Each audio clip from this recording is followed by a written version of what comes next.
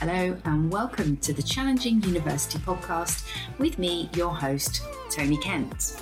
Now, how do you cope with school when you're neurodivergent? And what do you do when your child is neurodivergent, but you can no longer afford to send them to a school that gives them the support that they need? This episode's guest is Kirstin Coughtrie. She is the founder and innovation architect of Gaia Learning, an award-winning online school for neurodivergent thinkers. Gaia was born out of Kirstin's own experiences of the education system as a pupil, teacher, and parent of a child with additional needs. In our conversation, we discuss how Kirstin moved to a new system of schooling in the UK aged 11, taught herself to learn in a way that allowed her to make friends and please teachers, something she now understands were signs of her own ADHD, discovered why many parents of children with ADHD and autism choose private schooling, found herself in the position of creating an online school that was one of the first to be registered as a Cambridge International School and is recognised as alternative provision, and believes that we can reimagine schooling in line with Gaia principles. Let's go. Hi, Kirstin. Hello, so nice to see you again. Oh, and thank you. We're both taking time out of the summer holidays, although we don't get to have a holiday, do you, when you're a working parent? No, in fact, it's harder work, isn't it? When you've got all the other things to juggle. I've just thrown some sausages and chips and things in the oven and they're sorting themselves out. Excellent. Okay, so we met when I came across you through a feature called Woman of the Week that a company called Leader Market does. And I thought, oh my goodness, I have to have you on the podcast. So I know a bit about you, but some of the listeners may not. So for the listeners today and the listeners to come, could you please share your full name and what it is that you do today? Thank you. My name is Kirstin Coughtrie and I am the founder and the Chief Innovation Architect for Gaia Learning, an online school that specialises in helping neurodivergent children thrive in their education. Fantastic. I'm so glad to have you on the Challenging University podcast because regular listeners will know that lots of the guests that come on did not go to uni, and the other guests that come on run organisations which help people to access either careers or education paths who may not be able to go through the standard school, college, uni route. And you kind of fit into that second camp with Gaia Learning. Yeah, definitely. We have a lot of our students who are not only neurodivergent, but come to us through the alternative education provision market, where schools use us to help improve their learners' attendance and also their outcomes when they find it difficult to get into traditional school environments. We support them to, in some cases, help learners back into a traditional setting, but for some of them, learning online in a more flexible, personalised way is something that really works for them, and they stay with us full-time and long-term. So fantastic. I'm very excited to get into kind of the details of this. Let's, before we get right into what Gaia is all about and how you come to set it up, tell me a little bit about your experiences of education. What was secondary school like for you? So I started secondary school as a newly arrived South African in the UK when I was 11. So that was quite a challenging time to move countries and establish myself in a new education system, fresh with a much thicker South African accent than I think I now have, and bringing with me lots of ideas about, well, a different kind of schooling or attitude to schooling than that I found when I arrived here. So, you know, for a lot of students that we support now, the transition to secondary school can be traumatic anyway. Yeah. But I found that very intensely so. I'd been at what was one of the probably the best schools in South Africa. It was an all-girls school. I wore my uniform correctly. It was very strict. And there's also a difference in the school year. It's a January to December in South Africa. So moving into the sort of September, I'd come part way. So I actually hadn't finished my junior school by the time I was sort of thrown into secondary school. Yeah. But saying that, because the education system was different, I was actually ahead of my peers here in the UK. So added to me with a different accent and a uniform that actually, a skirt that went down to my knees and a tie that was all the way down to my belly button. Yeah. I was then put up a year. So I skipped year 7 and went into year 8. So my initial experience of secondary school was one of being horrifically bullied. And I absolutely initially hated it. So that wasn't so positive, but it ended up being very positive because it was a sink or swim situation, and I had to get a little bit more worldly wise quite quickly, and defend all those comments about students saying things like, did you kill your supper, and did you live in a tent, and why aren't you black, and just those sorts of misconceptions or ideas that you don't think of, or I didn't think of when I came to England, that those very regressive sort of racist ideas would have affected me as a white middle class girl. Yeah. But that I then actually moved schools because it was so bad, and it was really badly affecting my mental health and my well-being. And so I moved into a smaller school where I really did thrive. I found my niche, and I had a lot more confidence then in myself, in realizing that I could teach myself how to learn in a way that helped me to make friends and also please the adults around me. Now, all of that I now understand a lot better in retrospect, having had a recent ADHD diagnosis. There's a lot of talk about that now in the media, and certainly on LinkedIn, where more older females are being diagnosed. So now I'm able to look back at my secondary and my primary school and realize that, even school reports that staring out the window or not paying attention, or she could do better if she tried, all of that was, or we now are far better at understanding that those are symptoms of ADHD in girls, that aren't the typical things that we see in boys. But I think it really, really made my schooling a lot more challenging and traumatic than it should have been or could have been. So I'm intrigued by something you said there actually about how you taught yourself to learn in a way that you get to have friends and please the teachers. What was that? How did that work for you? So something that I really struggled with was to sit still in class and focus on what the teacher was saying, and that the way of schooling then, starting to sound really old. I turn 40 next year, but I feel like, it's like whenever you go on to sites these days and have to put in your birth date and you have to scroll really far. I'm getting that bit. Yeah. I feel like I'm saying, in the olden days, when we had to sit still and copy things off the board.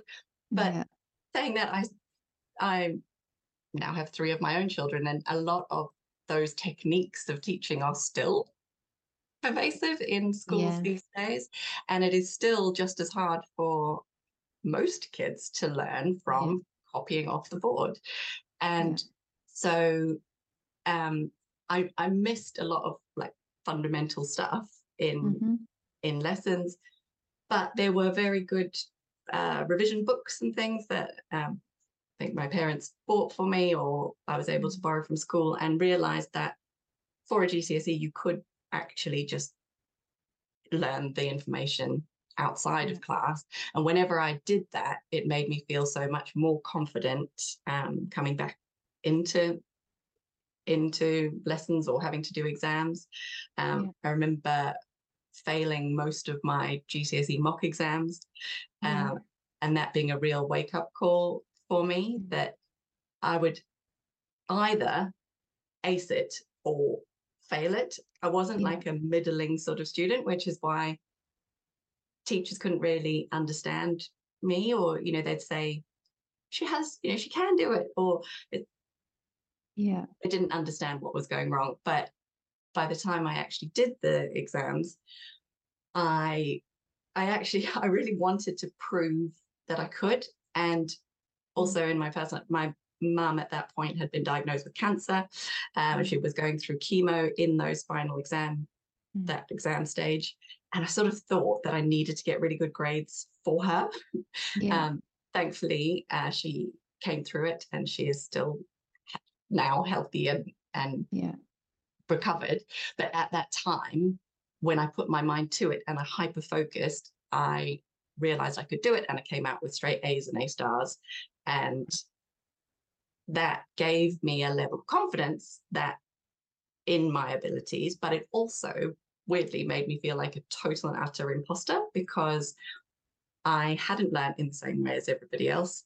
And I also immediately forgot all of the information that I had learned that I'd crammed for. So I didn't even know if I had cheated somehow the system. But I certainly knew that I had played the system, and I had found the patterns or the loopholes in what questions were going to come up and how you answered them. So I played the game, but I hated the system, and I hated how it made me feel. And I lost a lot of weight doing it. I remember self-harming, and it being a hugely traumatic experience. And yet then coming out with, one of the best grades in the school. I remember being interviewed for the local newspaper and like all this crazy stuff, but thinking, okay, well, that's great, that's rewarding, but also deeply feeling like that surely there was another way for childhood to be. Wow. I mean, that's a huge amount of pressure to be placed under and to put yourself under. Goodness Well, me. I think that was it. It was me putting myself under that pressure in one way, but also very much, my parents having moved my brother and I to the UK for the opportunity for university, for the best universities. And their goals for me very much being around, their tick of success for parenthood was getting me through the system and getting me a degree, because then it's like, I've done my job, I've been a good parent. Wow. So having got your GCSEs out of the way, what did you do next then? Did you think, oh, I'd like to do some more of this? Can I have some A-levels, please? Well, I think I did, and I think there is a huge jump, isn't there, from GCSE to A-level. Now, I think something that I did have that I taught myself was how to independently study, which is something that is really hard for students to go to that leap. So I knew I could do that bit, but then I remember choosing subjects that my parents very much wanted me to take. So choosing A-level maths was definitely not for me, and having to give that up. I did eventually admit failure on that. I was having nightmares, and I think it was only when I was in my late 20s that I stopped having nightmares about maths exams. Wow. So when I knew my favorite subject was geography. I loved travel and learning about the world, and ironically, being in South Africa, I'd learned more about British history and the UK, and still quite colonial, even though it's fairly recently. I mean, I only left in 96, and that was only just the end of apartheid, and that whole thing. So I think it's sometimes we forget how recently the world has begun to change and take on really big new ideas. So I think it was just a lot to take in at A level, and to realize that I should choose the things that I really wanted to do. But A level burnt me out a lot. I wish I had taken a gap year. I wish I'd had some more time to think about what I really wanted out of my studies, because I knew I had the potential to really enjoy them. Yeah. But I felt like I was being pushed through a system. Sausage machine. Yeah. So you did geography A level, and so I ended up doing history, geography. I switched the maths to biology, which was very much better for me. Yeah. And I also did German. Okay. Well, so again, not, to take 3, I think, to do 3 or 4, 4 is a lot to do at A level.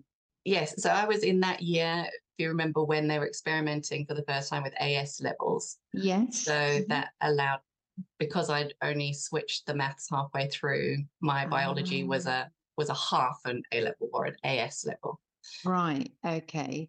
And what did you do with those A levels, AS level? Did you have a gap year?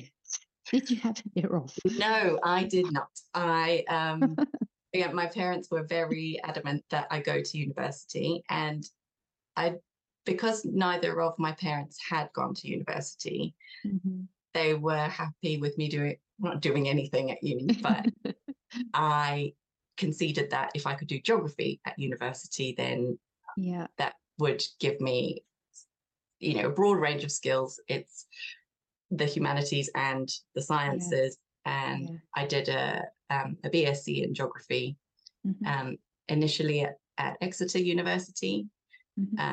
But my other downfall was that I had fallen in love with my first boyfriend, who I had met at age 15, who then emigrated to Australia. So all I wanted to do was go to Australia.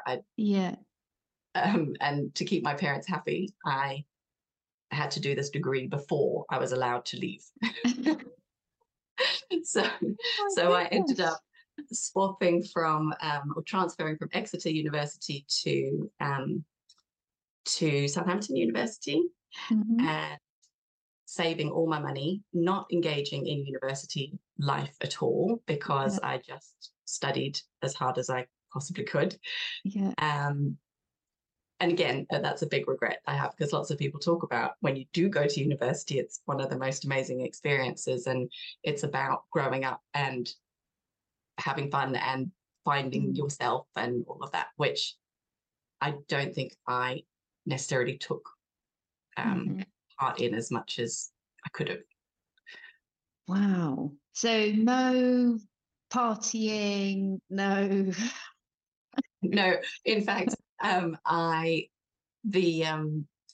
last exam that I took, the night before it, I went to see an artist in London play. It was Tori Amos, for the record. Cornflake Girl. Yes. Yes, that's right. And ended up getting back home at about 3:00 in the morning, having a couple of hours sleep and writing my final exam. And I got the highest mark I'd ever gotten on an exam paper at university, which sort of made me feel like, oh, for goodness sake, maybe if I just chill out and enjoy and let my brain do its weird thing, then that's okay, rather than worrying so much about exams. Wow. Okay. So you get your degree, you go to Australia. What happens next? So I did. Yes. I came out with a first-class degree in geography, with honours or whatever, and I left to go to Australia the day after my 21st birthday. Mm. And what was so interesting, upsetting, surprising, was going to Australia and then saying, look, I've done everything I should have done right, Yeah. and I've got straight A's and I've got a first class degree, and then getting my first job, which the company that I work for took a chance on me because I was on a working holiday visa. Mm-hmm. And so I could be paid very little and just sort of see where it went. But they didn't understand or recognize my qualifications, because in Australia, their end of school exams are you come out with a number, and Right. although Southampton is a Russell Group university, they didn't really know what that was about. So I still found myself starting at the bottom and making tea and trying to prove my worth and my value. Yeah. And I think that for me, and where I've ended up, the being able to see globally the importance of education, Yeah. being more about the people you meet, the skills you learn, and the guts you get inside you, is way more than the transcript or the piece of paper that you kind of hold. Yeah. And do you know, it's interesting just that the points that you kind of raise there, because I've got a number of my friends are from South Africa, and who talk about matriculation. I don't know what that means. What does Yeah. that mean? What does it mean? So it's What pretty does it much your mean? end of A levels. That's what it is. Right. It's the end of school. Matric is your final exams. So unlike the UK, where you kind of end at GCSE and then you end again at A level, Yeah. you have to go all the way through, and then you go to university. But they've had, similar to you with your Australia experience, they've done their education in South Africa, come to the UK, raising their families, applying for jobs where the employers go, we don't even know what this qualification is, and having to take like really basic maths and English exams for certain like parts of the NHS and things like that. And I wonder if, and I guess I probably know the answer to this, but so you've gone through the UK process and did that, as you say. I went and got a degree. I got a first class degree, which should be but then you go to Australia and they go, well, we don't know what that is. I mean, did you have any idea that might happen?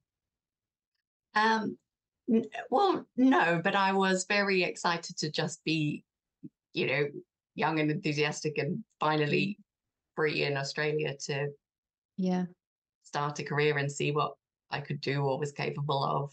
And actually very shortly into my career, the founder of the startup that I was working with had offered to sponsor me to do an MBA.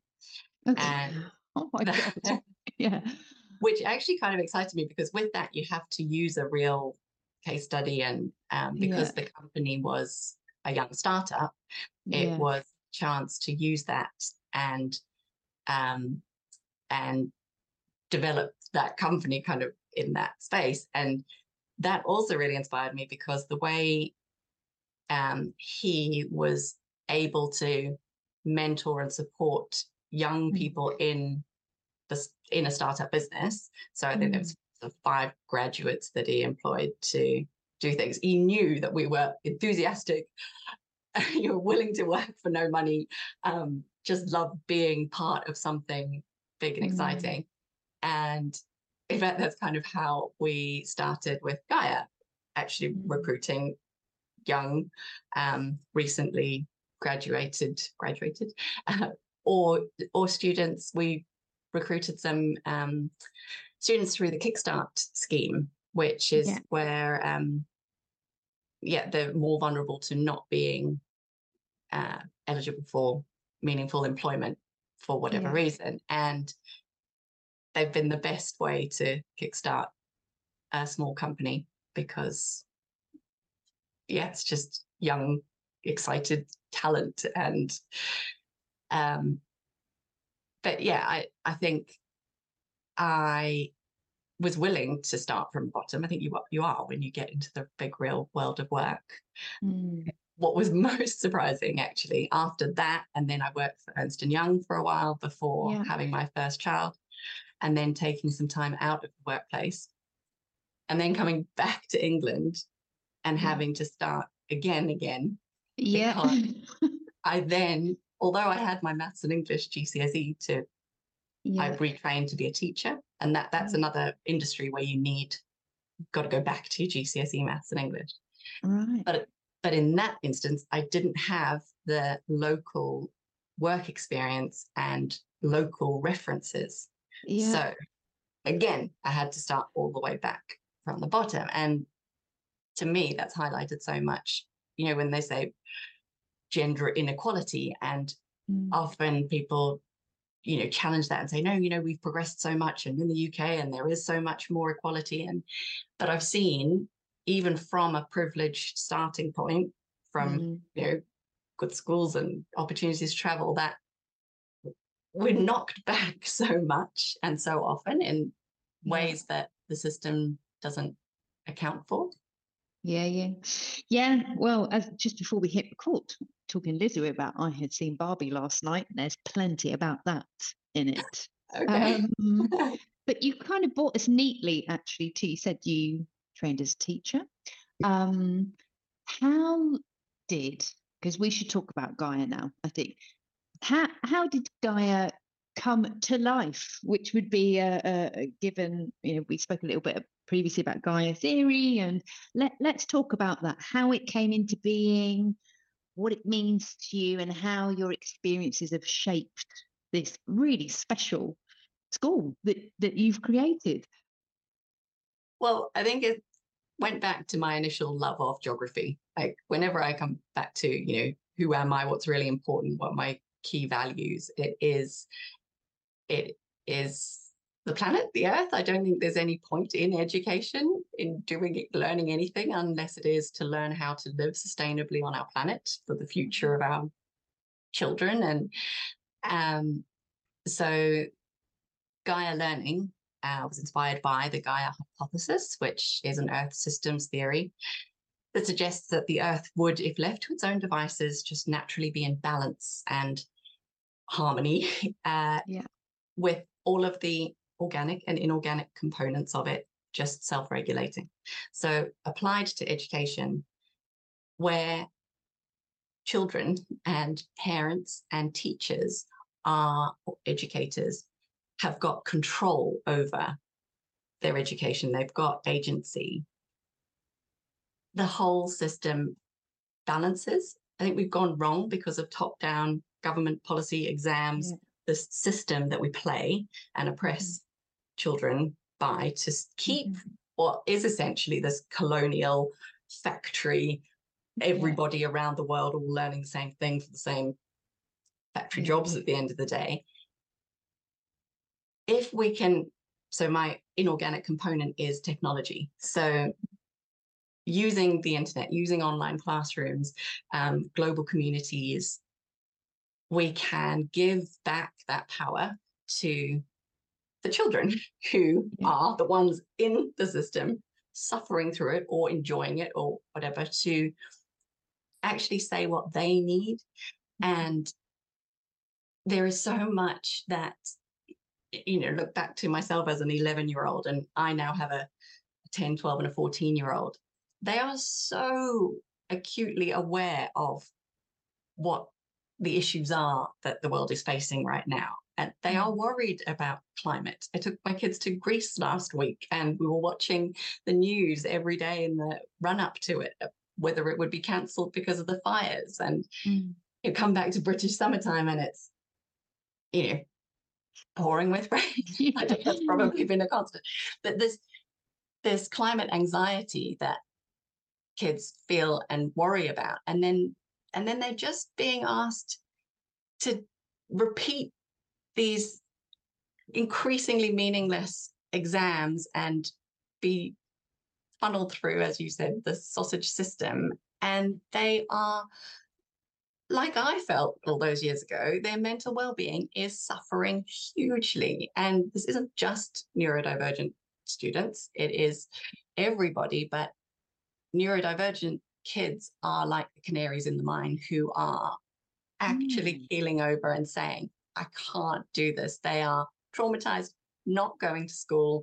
In a lot of cases, to the point of feeling suicidal. We hear parents, having to take their kids out of school, home educating, not by choice, but because it is the only thing they can see that they can do to support their kids through a crisis. And obviously this has all been exacerbated by COVID, and it's not natural for teenagers and kids developing in a social as a social species to have been locked away for all of that time.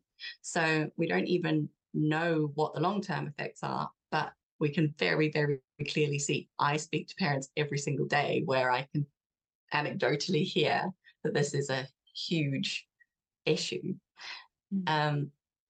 My personal need and desire to create Gaia actually came before the pandemic, when my youngest son couldn't thrive in school. And it started from preschool, where he'd just physically make himself sick being there, to by the time he was in reception in year 1, physically escaping the school grounds and running home to me. He just couldn't thrive where there were so many kids, so many sensory inputs, so many instructions to do things. And I think a bit like me, would mask so hard in the time that he was in school, to, the detriment of then coming home and just exploding with anger and rage. And it was a very, very difficult time and excruciating for me to see. And I remember doing the teacher, as part of my teacher training, finding out about ADHD and what the cure or the way to solve it or help kids was to medicate them in order to be able to thrive in school. And I remember being in this lecture theatre and crying my eyes out and saying, I can't believe that in this time where now I'm a parent, like the only way for me to help my kid feel good about himself at school would be to medicate him. And so I looked for alternatives, and he's very much more the classic ADHD boy profile that we think of. I often find him on the top of roofs or trees, or just keeping him alive has been a challenge. But if he can meaningfully move his body, and he's brilliant at any sport, or like martial arts, even ballet, but currently the thing is rugby and cricket. But if he's made to sit still, he just doesn't thrive. So I was able to get him into a private independent school where the class sizes were only 12. He had plenty of opportunity to move around and play sport. He was suddenly a hero and, winning all these awards and doing brilliantly. Unfortunately, I went through quite a traumatic divorce about 4 years ago. And as part of that, lost the ability to send him to that lovely school. But I knew that he needed that. So being able to have classes online where he could learn what he needed to learn, but then still have the time, the frequent breaks, and the flexibility to be outside in the world, learning and playing sport. Well, then again, he was good again. But now my child is not good or bad. He's himself. So the environment was so hugely important. And over the last 4 years, we've recognized that the majority of the students that come to us have ADHD diagnoses or are autistic. And it's not coincidence, but they do thrive where the learning is at their own pace. it's all around their interests that they can hyper focus in on, and that, gives parents that less anxiety, because they know that they're not alone in having to support their children in giving them the best education. Is what every parent wants to be able to do. We want to see our children thrive and be happy. So, and do you have, I know you're quite a young, I guess, organisation in terms of the split of boys and girls that come to you. Are you noticing any patterns there, or is it fairly balanced? No, it's fairly balanced. But what we are noticing is the highest demand is in that year 6 to year 9 bracket. Okay. Mm-hmm. And especially the most popular group probably is the year 8. They've tried, they've known the transition from primary to secondary is going to be traumatic for their kids, because they know that their children are different and need something else. But primary school is generally a lot more play-based and more active. I think we kind of start to ruin that in year 6 with the focus on SATs and instilling that initial fear in kids about exams and making the school look good. I think that's a real shame at the end of primary school. Yeah. But then a lot of parents do try the year 7. But that just comes with so many challenges for kids, with new uniforms, hugely busy corridors, changing lessons every time, changing in and out of uniforms several times a day for sometimes no apparent reason. And the knowing where to go, getting lost, all of the extra things that come with secondary school. And that's generally where parents will come to us and say, I just help. And they often don't know that there is an alternative. And right now, we are the only alternative. We're the only online school specialising in supporting neurodivergent children for that very reason. And how does your kind of, because I mean, everyone that has kids will have like terrible memories of online schooling, because it was a farce. But people did their best, and I don't lay the blame at anyone's door, but it was just, I mean, it was a farce. And I was, fortunate that my children had their own devices. They have space to learn. But it wasn't anything remotely approaching learning most of the time. So how do you structure your offering so that it has that balance of what educators, parents and pupils need? Yeah, no, exactly. And I think as much as people say to me, oh, you were at right place, right time setting up Gaia during COVID. COVID did so much damage for online learning because it was done so badly. We don't replicate school online. It is, and we have lots of kids transferring from traditional or these bigger online schools to us because they don't want death by PowerPoint. They don't want hundreds of kids online and, being on mute where the kids can just disengage.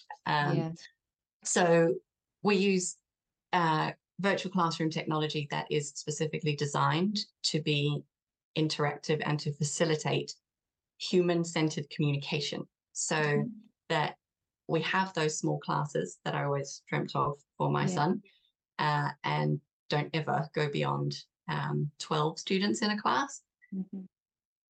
Being able to feel known and seen and heard in a classroom. So we're also not a tuition business where lots of different educators, do the learning. We operate like a school where it's a joined up. We know all of the students. We know all of everything that's on their EHC plans. We take the time to get to know the parent and what they want and need, and we support parents as well. all of the lessons that we do are short because attention span, even like we know, and I think a lot of us learnt through COVID that we have increasingly short attention spans to learn anyway, but kids don't need hour-long lectures. They need short, interactive, active learning.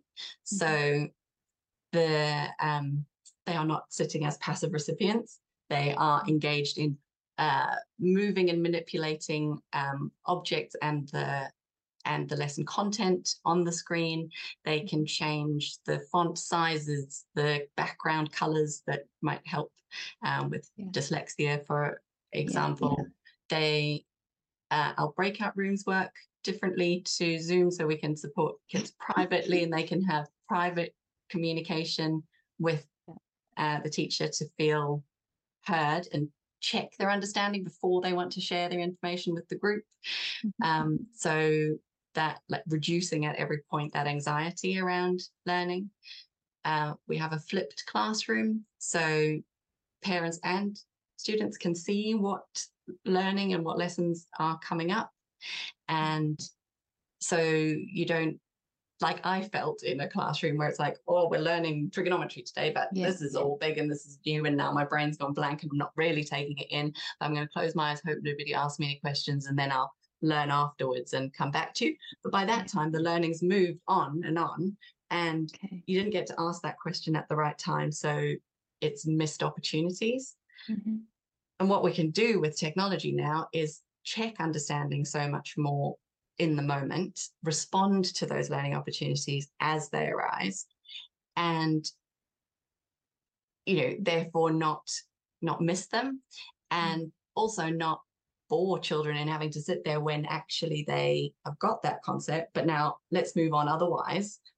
We all know how easy it is, if you're not interested, to just shut the laptop or walk away, or sorry miss, I can't hear you, on mute. How do you train your teachers? Because this sounds like a very different way of leading classes. Yes, glad you asked.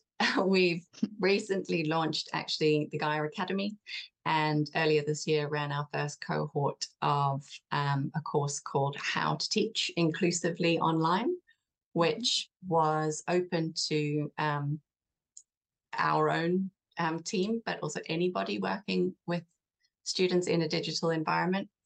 Or, because we partner with schools, often classroom teachers need to have a better understanding of what is possible online and what analytics and progress data we are able to collect on students so that we can work together.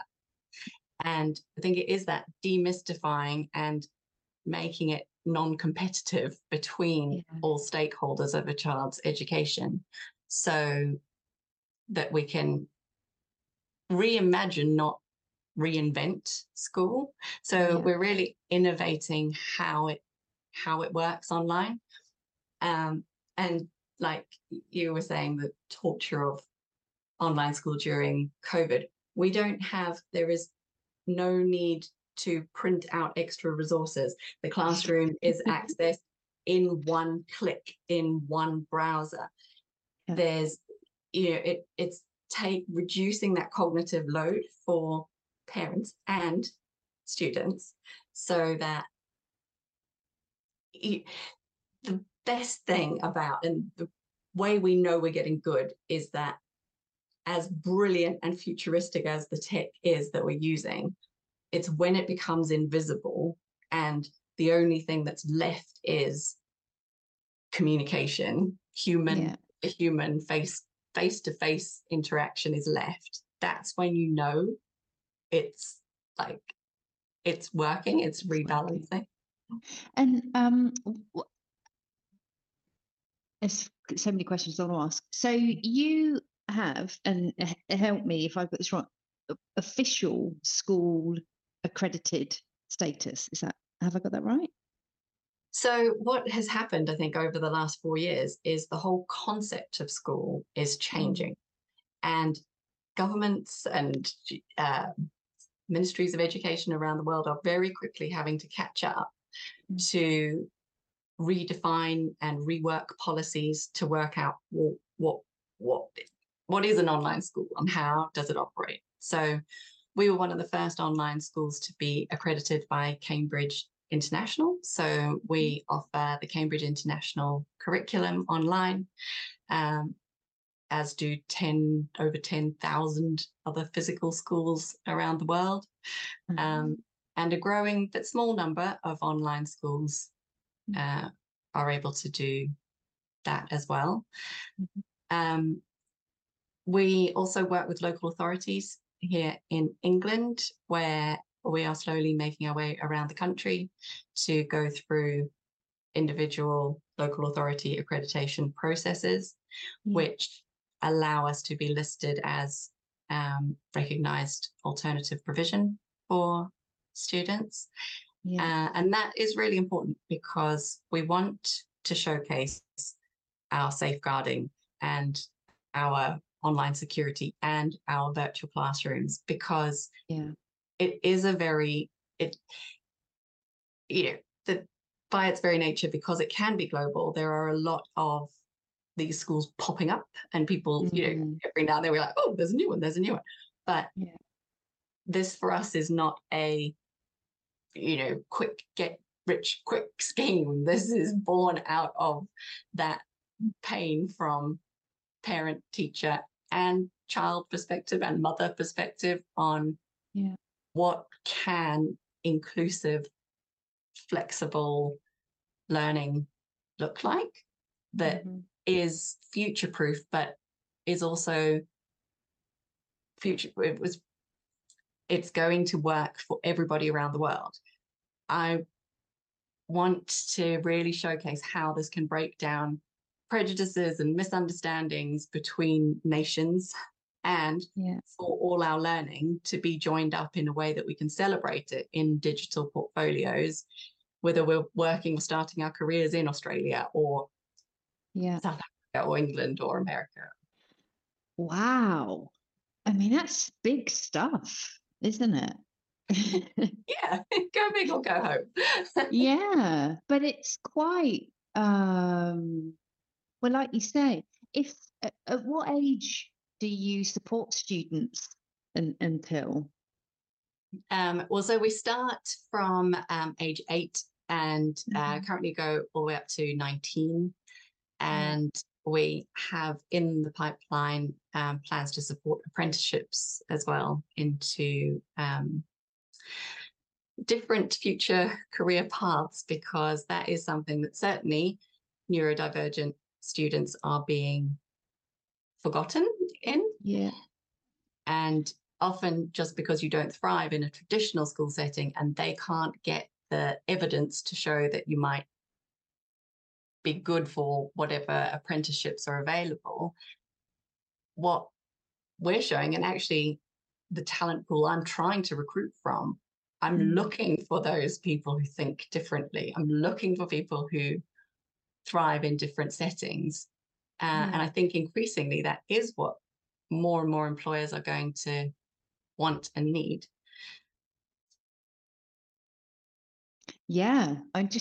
It's funny, it sort of made me, because something I'm curious about actually is that, as you say, when you're helping young people and children that are neurodivergent and helping them to access education in a way that works for them, what then happens when and the working world has changed as well. It has. So, but I think you raise a really interesting point there on what happens next. It's just, you can't just be shoved out the door and said, right, go and, figure that next bit of your life out. Well, I would argue that actually we're preparing students more for what the reality of the workplace is now than ever before. I think that the students who don't learn online are going to be more disadvantaged than those who do. When COVID happened and we all changed the way we work, you're in a co-working space today. I'm at home. We work in a hybrid way. Sometimes I work in a co-working space. Sometimes I'm at home. Sometimes I'm upstairs. Sometimes I'm literally in boot of my car while my kids are on the beach and I'm in a meeting or teaching something. So those skills, the ability to use tech and connect wherever you are, to establish yourself in lots of different communities in different spaces, is the way that the world of work actually is. It is not, it's weird how after COVID, the workplace has moved on rapidly, but school, it didn't just go back to how it was. I feel in some ways it's gone back because I don't know, just it feels like governments and people are scared of what is out there. So it's go back to something that we knew was all right a very long time ago. And how do we get kids back into shape? Will increase the discipline and increase behavior, penalties and things like that just seems really, really odd. So I know that when I recruit to expand my team, I'm always looking for people who are tech savvy, who can change and adapt easily, are flexible, can work with anybody, are resilient. And those skills rather than that content, because there's no point in even saying, oh, I'm proficient in Microsoft Office and Google Workspace. Like, that is changing so fast. And there's the way we're incorporating AI and personalizing our resources, using ChatGPT, and we're learning together and we're pushing ourselves onwards. And very, very quickly, universities and traditional institutions are going to find themselves obsolete. And I think actually when we were preparing for this session, I know certainly for some degree courses in subjects like media or computer science, as you say, if you're there for 4 years, well, the world has moved on. It's you've missed out on everything that's been happening concurrent with the materials you have that are based on literature that's out of date. Absolutely. I can't even tell you how, even in the last 6 months, the platforms that we were using, that we had invested in, that we built stuff on, we've had to adapt or really quite actually quickly move away from. It's moving so fast, so quickly. And unless you have retained, which everybody has as a kid, that curiosity and a desire to learn and live and survive. It's that bit that gets quashed in schools. So that's what we need out of our young people that are coming into the workforce now, is just that optimism and just a curiosity to figure it out, or to ask a friend, learn together. Everything you ever wanted to know is on the internet. There's a forum, there's something, there is a code that it. Oh, wow. So what's next then? I mean, a global learning platform, take yourself anywhere. What's coming up with Gaia? Where's it going to go? Oh, it's exciting. In fact, where is it going to go? So I just went on a holiday break with my business partner, and we were walking along the beach and looked at our daughters walking ahead of us in the waves, and they were holding hands. And I said to her, I would like to, in the next couple of years, take my kids out of school again and go around the world. And she looked at me and she went, what do you mean, go Gaia? And so we're like, yes, go Gaia. So that is a concept I very much would like to realize with my children. I know from my own experience that having lived in different countries when I was younger really changes your attitude and experience of the world. And I would like to give them that chance to see the world, because very much that is what I always, initially out of quite a traumatic, very difficult situation in leaving a not good marriage. I wanted flexibility. I wanted freedom. I wanted to run away. Mm. Now that things are going really well with the school, and we're growing, we're scaling, I've hired a head of learning who starts with us in September and essentially replaces that role that I had in a lot of the day-to-day teaching, curriculum design, and managing our educators, which is allowing me to see bigger opportunities, but also come right back down to my own well-being. And the reason why I set it up in the first place was so that I wouldn't ever feel trapped or squeezed into that factory machine, whether that's things that are expected of you, universities, marriages. Because unless you see somebody else doing those things, you don't think it's possible, and you feel like you just have to carry on the way everyone else is carrying on. But I think it only needs a few of us to go, wait, why? And the businesses that we are now partnering with and collaborating with have all been set up with that mindset of just what might be possible. And I think we only know when we actually get out there and try. Wow. It's just, very, very inspiring. And as you say, you've worked through some incredible challenges and difficult situations, and are building this phenomenal platform. Where can people find out more? It would be great if you visit our website, which is www.gaialearning.co.uk. That's GAIA, gaialearning.co.uk. All the information is on there.